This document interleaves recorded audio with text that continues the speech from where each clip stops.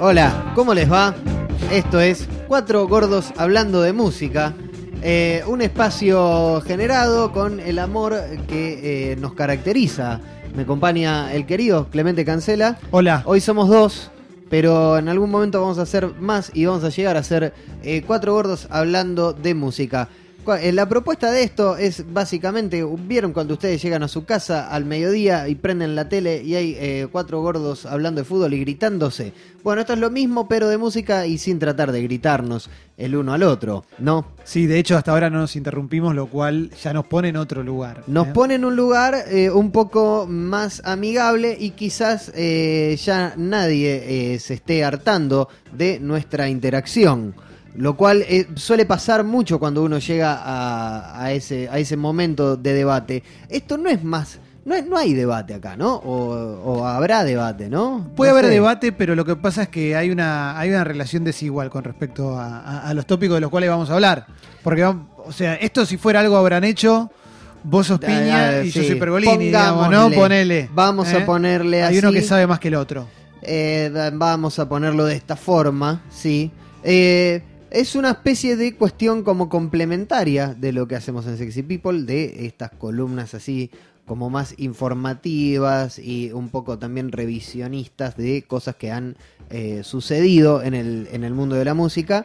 Y me acuerdo que vos me habías dicho que como para arrancar querías que yo te explicase a vos por qué me gusta tanto, por qué lo tengo tatuado y por qué para mí es la figura insoslayable de la música del siglo pasado, del siglo XX, y es Prince. Bueno, a mí una cosa que siempre me llamó la atención y que lo vamos a empezar a charlar en este primer episodio, en el cual nos vamos a permitir entrar en una nerdeada musical más grande, es la pasión que existe por Prince y el respeto que existe por Prince cuando aquellos que no entramos en su mundo lo conocimos por los hits. Sí. Y vos probablemente sos la persona que primero que más sabe de música que yo conozco, pero además que más expresa su amor por Prince. Sí, hay una cuestión fundamental, hay dos cosas, yo creo que hacen un poco a el por qué a mí me parece, a mí me emociona tanto y me parece tan grosso. Creo que lo primero tiene que ver con esta cuestión de cuando uno escucha música y creo que descubre una canción que le gusta, se siente como un milagro. ¿Viste? O sea, es algo... Bueno, Sí. La canción me gusta. No sé por qué. No hay forma de... Totalmente. El análisis de por qué te gusta la canción, eso viene después. Pero el primer sentimiento es como si... No sé, la primera que escuchaste Kiss, o no sé, Sí. cosas que sé que te gustan mucho. La primera que escuchaste Los Brujos. ¿Cómo no te abordó desde un lado analítico? Nunca, porque además depende mucho de contextos, ¿no? Y de cuántos años tenés y qué es lo que estás esperando en ese momento. Vos mencionaste dos grupos que cuando yo era chico me fascinaban y que probablemente si los escuchara ahora no me pasaría lo mismo. Y me parece que acá hay algo que eso es lo que yo necesito saber de vos. Es ¿por qué de pendejo te llega tanto Prince siendo que es alguien que tiene tanta información encima? Porque Prince, primero que creo que lo que a mí cómo me llega es de la peor forma que te puede llegar Prince. Yo tenía 10, 11 años, eran vacaciones de verano, me levanto, no había nadie en mi casa, prendo la tele y estaba Under the Cherry Moon, que es la segunda película de Prince, que es la que es en blanco y negro, que es una película espantosa, pero espantosa a todo nivel, en la cual él interpreta a un gigoló que termina enamorando a una acaudalada joven que la interpretaba esta actriz inglesa que está en 4 bodas y un funeral, la de Ojitos Claros, Sí. Christine Scott Thomas. Ahí Ahí va. está, Christine Scott Thomas. Y llegué a Prince y yo, o sea, claro, la mente de un niño de 10 años que ve una historia de amor, dice, esta es la mejor película que vi en mi vida. No No lo era. No lo era. Por suerte, años después la volví a ver y constaté que era una barbaridad, era una afrenta a cualquier tipo de canon cinematográfico. Pero la banda de sonido de esa película es casualmente mi disco favorito de Prince. Yo no sé si se relaciona mucho con No sé si se relaciona mucho con esa cuestión de haberlo visto de chico, pero lo que pasa es que ahí es donde entra la segunda forma de analizar, que es lo que yo te decía, que primero está lo que te gusta y después está esta cosa que se le escuché decir a Alex de la Iglesia hace poco, que decía, yo puedo mirar un Picasso y decir, bueno, esto me gusta. Ahora, si yo tengo más herramientas y puedo ir viendo este Picasso y me doy... Entender todo lo que lo preparó para pintarlo, Claro. los meses que le llevó, lo que estudió. Y sin embargo, me sigue pareciendo una maravilla, aún teniendo la misma información que cuando lo vi por primera vez, digo, teniendo más información que cuando lo vi por primera vez, acá hay algo que traspasa cualquier tipo de barrera. Y creo que eso es lo que pasa con Prince. Si vamos a hacer un repaso un primer repaso, no va a Sí. entrar todo acá No, en este primer es episodio imposible, inabordable. de Cuatro Gordos hablando de música. ¿Quién es Prince exactamente? O sea, ¿qué personaje es? Porque así como te pasó eso, a mí me pasó con el disco de la película de Batman de Tim Burton. Esa fue mi primera Sí. aproximación a Prince. Pero ¿qué es lo que te parece a vos, ponele? O sea, ¿qué te genera cuando vos lo escuchás? Y yo puedo caer en un lugar común, te puedo decir lo que sé, lo que me llegó que es. Sí. Prince es un genio. Sí. Eso es lo que dice la gente que entiende de música. Yo lo que fui aprendiendo a medida que fue pasando el tiempo es que lo que sostiene esa afirmación es que es un tipo que tocaba todos los instrumentos, Sí. que era un compositor de la puta madre, que era inquieto, que tenía una rebeldía no impostada y bien entendida con respecto al sistema. Sí. De hecho, recién ahora están los discos en Spotify, me parece, ¿no? Sí, una vez Una vez que se muerto, murió, claro. una vez muerto, la familia, que es medio la familia Million Dollar Baby, Sí.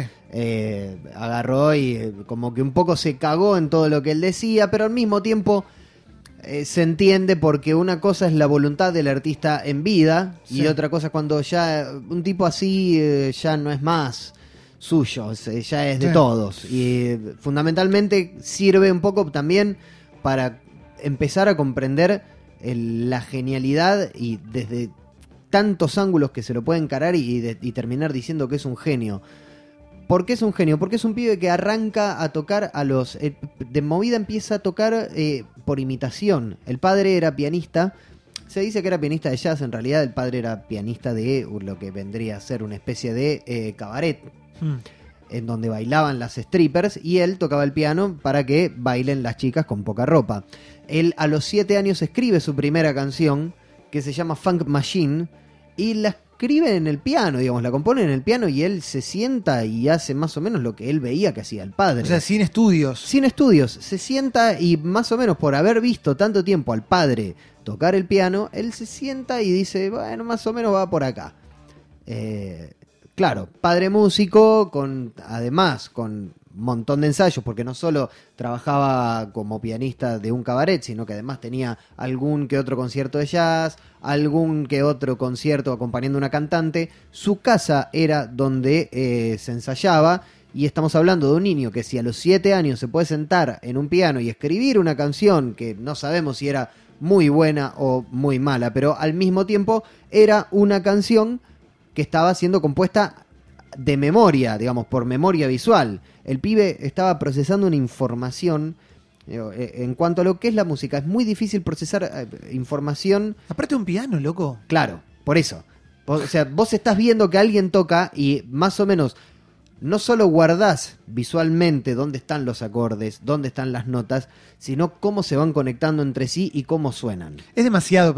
Si tocas un instrumento, no sé, yo tocaba el bajo y veía que tocaba alguien, un músico que me gustaba, y trataba de ver dónde ponía la mano. Claro. Pero con un piano, loco, es muy Pero difícil. con un piano, y además a los 7 años. Sí, es demasiado. Es demasiado. Es demasiado. O sea, él fue un prodigio, entonces. Sí, Estamos hablando de un prodigio. Y claro, después empezó había una guitarra en la casa, agarró la guitarra, había un bajo, agarraba el bajo, había una batería, se sentaba y tocaba la batería, digamos, él cuenta en algunas notas que él, en lugar de salir a jugar en la calle con sus amigos y demás, a la tarde lo que hacía era poner la radio y tocar la batería arriba de los temas que estaban en la radio.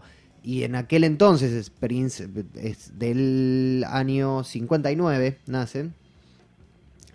Claro, o sea, tenés los primeros Motown, ya un poquito más grande, Stevie Wonder, empiezan los Jackson 5 y Prince, o sea, un niño tocando la batería impecablemente arriba de eso. Entonces empieza a tocar y empieza también a generarse un poco esta cuestión de, bueno, hay un pibe acá en la escuela que, o sea, en los recreos se va al aula de música y se queda tocando la guitarra. Claro. Y empieza un poco a generarse esta cosa de, bueno, vamos a ver qué es lo que está pasando con este pibe. Porque al mismo tiempo, él dice que a los 12, 13 años, con un novio de la hermana que trabajaba ahí en lo que era la industria de la música, lo primero que hizo fue sentarse con él y asesorarse en cuanto a lo que era, bueno, a ver cómo es el publishing, cómo es esta cuestión de los derechos. O sea, lo primero que quiso saber. Años más tarde dijo, porque yo todo el resto ya lo tenía decidido. Claro, Él entonces ya era una mente que estaba preparada para avanzar hacia cualquier lugar. Era una mente que estaba preparada, digamos que ya sabía que su destino iba a ser el de ser no solo músico, sino uno de los mejores músicos de la historia. ¿Qué es lo primero que edita Prince? ¿Y qué pasa con lo primero que edita? Lo primero que edita Prince es esto que estamos por escuchar. Esto es año 1977, Prince tenía 17 años y estaba grabando con su banda, en la cual tocaba André Simón, que luego fue el guitarrista de su banda, New Power Generation. Y se llamaba Grand Central, la banda, y los pibes en un momento consiguen un estudio como para ir a grabar. Y bueno, eran pibes, eran niños de 15, 16 años, 17. Prince en este entonces estaba entre los 16 y los 17 años. Llega una mañana al estudio, estaba solamente el señor del otro lado de la consola, digamos, del otro lado de la pecera. Y le dice, ¿dónde están mis compañeros de banda? No están. Bueno, ¿me grabás igual? Sí. Y se puso a tocar todo esto él. ¿Todo esto lo toca él solo? Todo esto lo toca él solo a los 16, 17 años. Si tenés una banda, pensá lo que tocabas vos a los 16 o 17 años. Esto es lo primero que graba Prince. Esto es lo primero que graba Prince, es del año 1977 y tiene esa cosa además de... Los arreglos, ¿no? También. Claro, Ojo, los arreglos. Porque el toque tiene una madurez, digamos. Esto parece que es tocado por gente más grande, por una cuestión de la madurez. Y acá es donde tenemos que hacer mucho hincapié en cuanto a lo que es la genialidad de Prince. La genialidad de Prince radica en que es quizás el tipo con más herramientas en la historia de la música a la hora de sentarse en un instrumento o de hacer una canción. O sea, un tipo que toca no menos de 20 instrumentos, no menos de 15 a la perfección. Un tipo que toca 20 instrumentos. No sé si hay otra persona que tenga tanta información disponible como para usar. ¿Cómo se llama esto? No, esto no tiene nombre, es como una zapada. Ah, es una zapada de Prince que el señor que lo estaba grabando, cuyo nombre, su apellido era Moon, era un inglés que vivía en Minneapolis, dice, bueno, acá... Estoy viendo que acá va a pasar algo. Acá va a pasar algo. Hay que comprar de pozo acá porque va a ser una propiedad cara. Pero, claro, digamos, ¿qué era lo que contaba la gente que estaba cerca suyo? Que uno, digamos, el manager o un productor o lo que sea, era vehículo de un genio. Entonces había que acompañar a ese genio. Porque no es que era un pibe que por ahí te tocaba esto y decía, bueno, vamos a ver dónde lo podemos meter. Decía, bueno, no, yo toco todo, acá grabo todo yo, lo produzco yo. Y yo quiero un contrato por... ¿Siempre? Siempre. De hecho, ahí es cuando conoce a su primer manager, Hasney, como Eduardo Usni, pero con Y al final, Geoff Hasney, que es el que le consigue su primer contrato. Y él era Prince. Y él era Prince. Contrato... Era Príncipe. Era, claro, Príncipe y Usni, los dos de 100% lucha. Y le consigue su primer contrato con Warner Brothers a un chico de 17 años, 18 años, por $1 millón. Un pibe tan chico que es consciente de su potencial, entrando en una maquinaria que normalmente te devora. ¿Cómo hizo Prince para poder hacer valer su arte o lo que tenía para ofrecer? Convicción pura. Lo que pasa es que yo creo que acá él llega a grabar su primer disco, que es For You, se junta con la gente de Warner y le dice, bueno, mira, estuvimos hablando, es algo que realmente no te lo queríamos decir hasta que no estuviera el contrato firmado, pero estamos como muy entusiasmados. el productor de tu disco va a ser Maurice White de Earth, Wind and Fire. No. ¿Cómo que no? No, lo voy a producir yo. Pero vos sos el artista. Earth, Wind and Fire estaba en un momento... Earth, Wind and Fire ya... era más Fire que nunca. September, claro. Ya venía con toda... Ya venía de Sing a Song, de Fantasy, de Eternal Dance, de su mejor disco, de Earth, Wind and Fire. Y claro, vos decís... O sea, estamos hablando de un pendejo de 17 años. Rechazando un productor Rechazando quizás al tipo que mejor le hubiese caído para... Pero no, decía, no, lo hago yo. Pero mirá que acabás de... O sea, nosotros te estamos pagando un palo verde por esto. Bueno, me voy a otro lado. ¿Cuál es el problema? Como que eso también termina de... termina como de seducir al otro. Y dice, bueno, a ver, déjalo. Y es un primer paso hacia lo que... Después lo vamos a hablar en otros episodios, de lo que termina pasando con él y su relación con la industria de la música. Sí, de él que él siempre digamos, se manejó bajo lo que él quería hacer. Lo que pasa es que, claro, ¿contra qué lo podés contrastar? Lo podés contrastar con esto, que es un demo que podría ser... Esto es un demo de 50 minutos de él sentándose a zapar. Y podría ser el disco de cualquier banda top de los 70. Si yo te digo cualquiera... Vos me decís que esto es Weather Report y te creo. Y claro, porque tiene esa cosa además. Prince creo que es justamente uno de sus más grandes logros y de sus más grandes cualidades dentro de su genialidad es que el tipo funciona como una especie de link musical. Porque también más adelante se hablará un poco del look, de cómo compone su banda él también. Es una banda, es un pibe de color, negro, años 77, 78, un año muy difícil para el racismo en Estados Unidos, un año en el cual los riots, las protestas y el descontrol llegó a tal punto que en Nueva York cortaron la luz 2 semanas y la gente no se fue. Y estaba todo tan caldeado y era un pibe que, digamos, tenía toda esa información y en un contexto en el cual era muy, pero muy desfavorable porque todavía no estaba, si bien estaba dando vueltas el funk con Sly and the Family Stone, ¿a quién le saca además? No solo le saca mucho de musicalmente que se puede escuchar, sino que la composición de la banda después era como el mismo concepto que tenía Sly con The Family Stone. Blancos, negros, mujeres, hombres. Muy difícil también porque uno ve los videos de las bandas de funk o de música disco de aquel entonces y eran todos negros. Y si había una mujer cantante. Claro. Con Sly se modifica un poco eso porque tenía a su prima, a su hermana tocando el piano y cantando, y además había una trompetista que también cantaba, y Prince un poco saca de eso, saca obviamente de Stevie Wonder, saca de todos lados un poco, o sea, toca la guitarra muy parecido a Hendrix, pero el tipo siempre es un vehículo y es una esponja. Y el ser una esponja también es como que hace que toda esta información que tenía y que le posibilite meter 500 instrumentos en un disco, en un tema, diga, bueno, no hace falta. ¿Entendés? Es como que tiene todo tan asimilado y tiene todo tan claro que sabe qué es lo que hace falta y qué es lo que no hace falta. Él en algún momento, hay una cosa que me quedó ahí perdida y es, él aprendió tocando por imitación, digamos, y fue perfeccionándose en todo lo demás. Sí.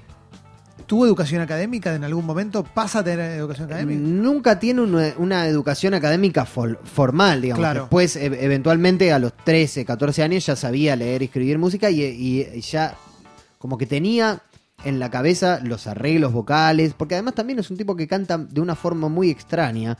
Más adelante desarrolla un poco más esta cosa de la actuación mientras canta, que es algo que deberíamos ver más adelante. Pero la educación formal que tiene es básicamente la que tenía en la escuela y lo que iba sabiendo de teoría de leer y escribir música. Claro.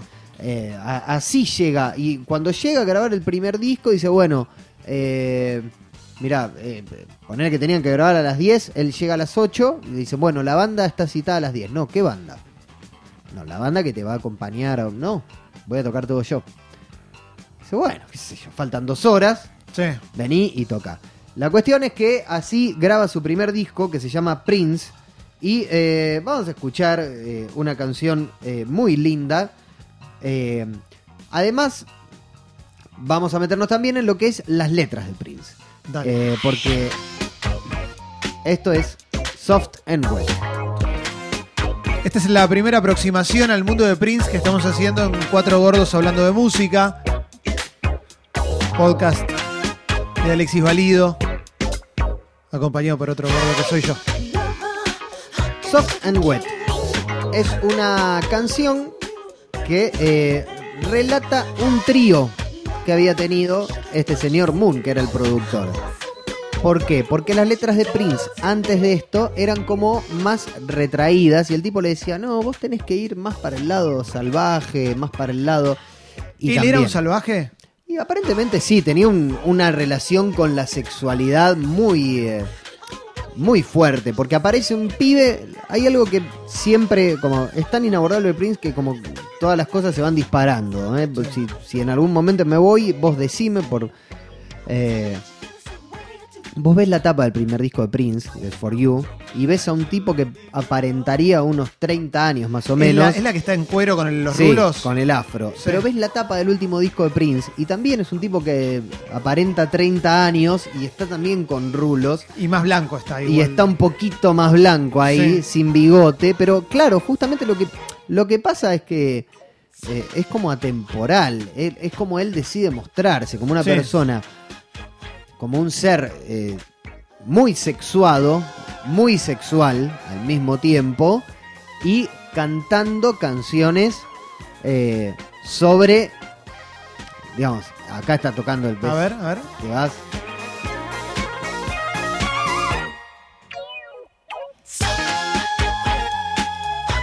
Porque en todo este anecdotario nos estamos olvidando de esto que es increíble. Claro. Lo que suena. Lo que suena con 18 años. A ver.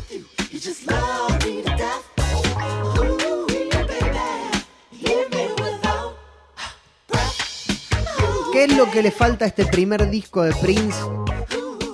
Yo creo que lo que le falta es maduración. Digo, porque por más que tengamos un genio de 18 años, sigue teniendo 18 años. Claro. Y es un primer disco. Y las condiciones de grabación no son siempre las mejores a la hora de grabar un primer disco. Bueno, pero tiene frescura, ¿no? Tiene una frescura inusitada, porque además hay algo que es esto que yo decía, que él funciona como una especie de link musical, es que podés escuchar, o sea, escuchás todas las influencias al mismo tiempo.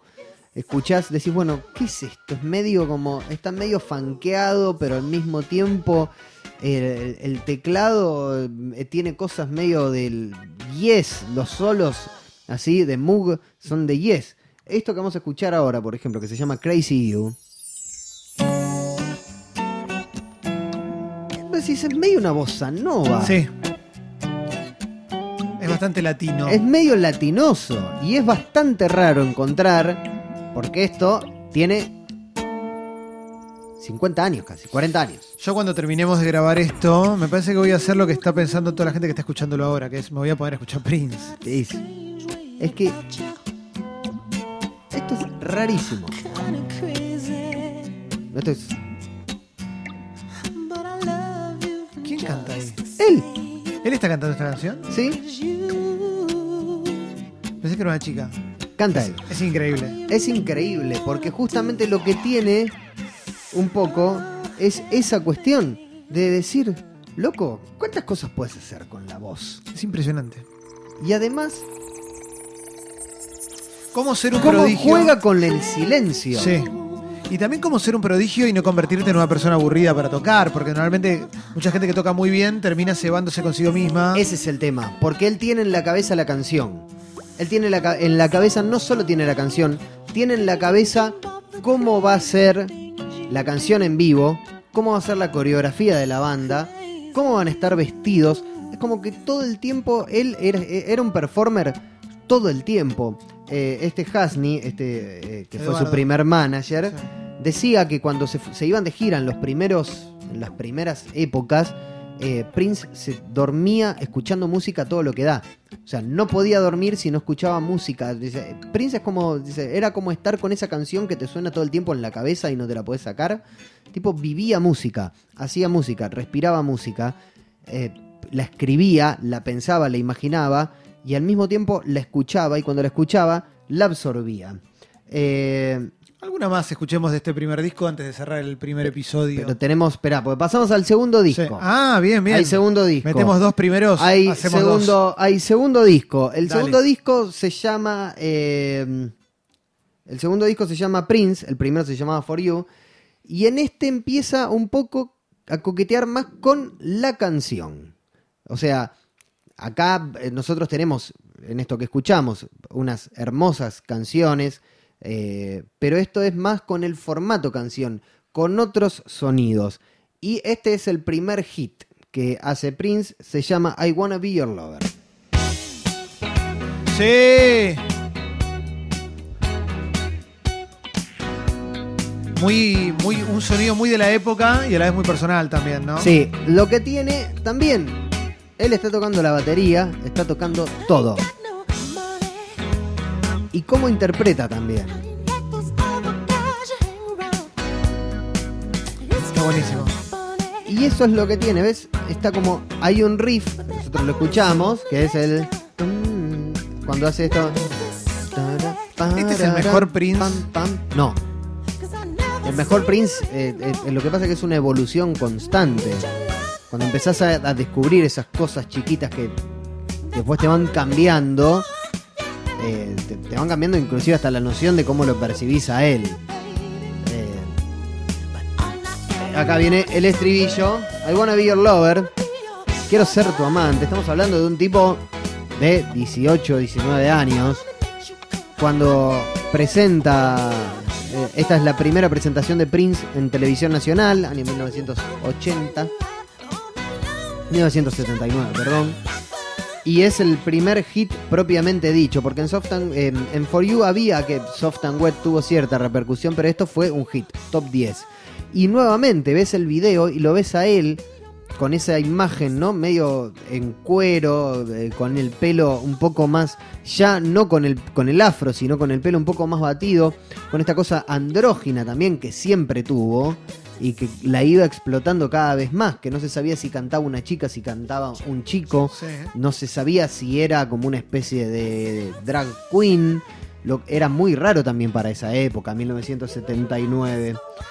Hay otra canción que vos imaginate lo que es que Chaka Khan, diosa total, diva total del soul y del funk y de toda la movida, decidió grabarla años después y fue un hit gracias a Chaka Khan, pero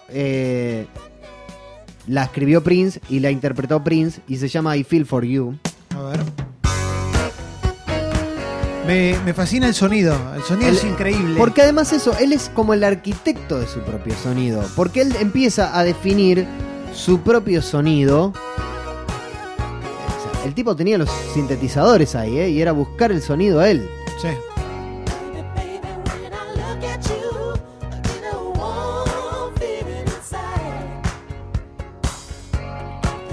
Hay cosas medio funkeras, ¿no? Entre el bajo, pero la canción tiene un ritmo pop constante, tiene un puente y tiene esos inserts de instrumentos que, por ejemplo, ahora nosotros en el lado izquierdo del auricular tenemos un sintetizador que vos decís, bueno, está haciendo un motivo, sí, pero ese motivo no se repite nunca. La Y idea no tiene línea de bajo, Prince. Ningún tema de Prince tiene línea de bajo. ¿Qué significa? ¿No toca el bajo? ¿No hay bajo? Sí, hay bajo, pero no tienen una, digamos, una línea de bajo es, por ejemplo, no sé, Another One Bites the Dust de Sí. Queen, que es... La reconoces. Under Pressure, vos la reconocés, la de, no sé... Detroit Rock City. Detroit Rock City. Acá nunca el bajo sigue un patrón, siempre va tocando arriba de la canción cosas diferentes. Por más que esté, digamos, siempre Sí. manteniendo el mismo acorde, a Prince no le parecía, no sabemos bien por qué, que las canciones tuviesen que tener una línea de bajo. Bueno, tenía argumentos para sostenerlo Sí, igual, ¿no? ese es el tema, que vos lo escuchás y no lo podés creer. Chaka Khan, de hecho, agarró esto y dijo, bueno, esto es maravilloso. Y acá empieza un poco a meterse más con el rock, porque lo que habíamos escuchado hasta ahora era más una cosa de música negra en tanto soul y funk y algún que otro acercamiento como escuchamos con la bossa nova, que también parte de todo desde desde lo que es la armonía del jazz y esa naturaleza que tiene el jazz de mezclarse con todo tipo de música y pasar, digamos, inadvertido, por decirlo de alguna forma. Pero acá se empieza a meter con el rock y es muy raro también cómo también le sale bien. Este tema se llama Why You Wanna Treat Me So Bad. La idea de este programa es que vayamos aprendiendo de música y de un montón de cuestiones con las cuales no estamos familiarizados. A mí me pasa con Prince, por ejemplo. Y de Prince vamos a hablar a lo largo de varios programas, sí, seguramente, porque es una carrera demasiado larga. Estamos recién en el segundo disco. Hoy llegamos hasta el segundo. Y después viene más todavía. Esto es increíble. Sí, esto podría ser un tema de Kiss. De Kiss de la época de Dinastía. De Kiss de la época de Dinastía, que era justamente este mismo año, 1979. Pero vos fíjate cómo es que él mete los sintetizadores. Digo, acá es una guitarra bien rockera. Y si le prestas mucha atención, todo el tiempo, en todas las vueltas, hay algo diferente que está sonando. Sí. Y esto es... Es muy difícil tocar, hacer algo sencillo tocando así. Claro, porque el tema es ese, que está tocando todos los instrumentos y es una canción de rock. Es casi progresivo también. Sí, claro, porque está todo junto.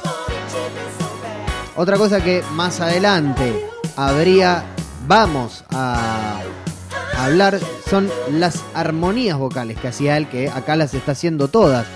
Porque esto tiene mucho de Sarah Vaughan o de orquestaciones que tenían que ver más con el primer jazz, con Duke Ellington, con orquestar los vientos y poner las voces de una forma, digamos, las voces de los instrumentos, ¿no? Como hacía Duke Ellington, de hacer tocar, armonizar a los vientos en lugares muy raros. Y Prince hacía lo mismo también en el estribillo de una canción que tranquilamente podría ser una canción de Kiss.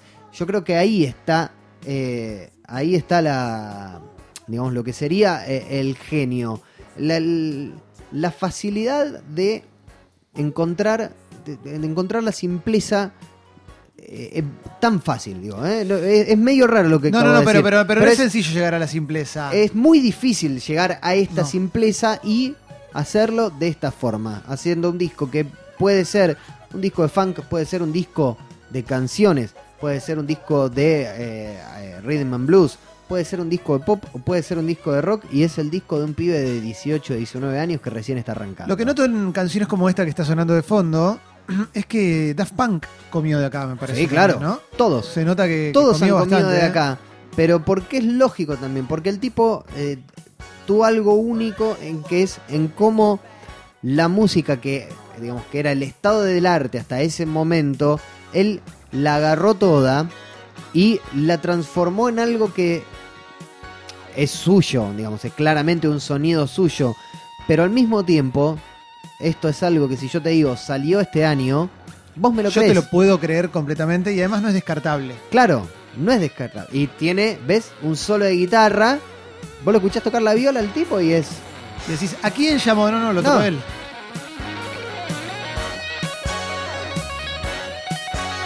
Es mucho. Es mucho.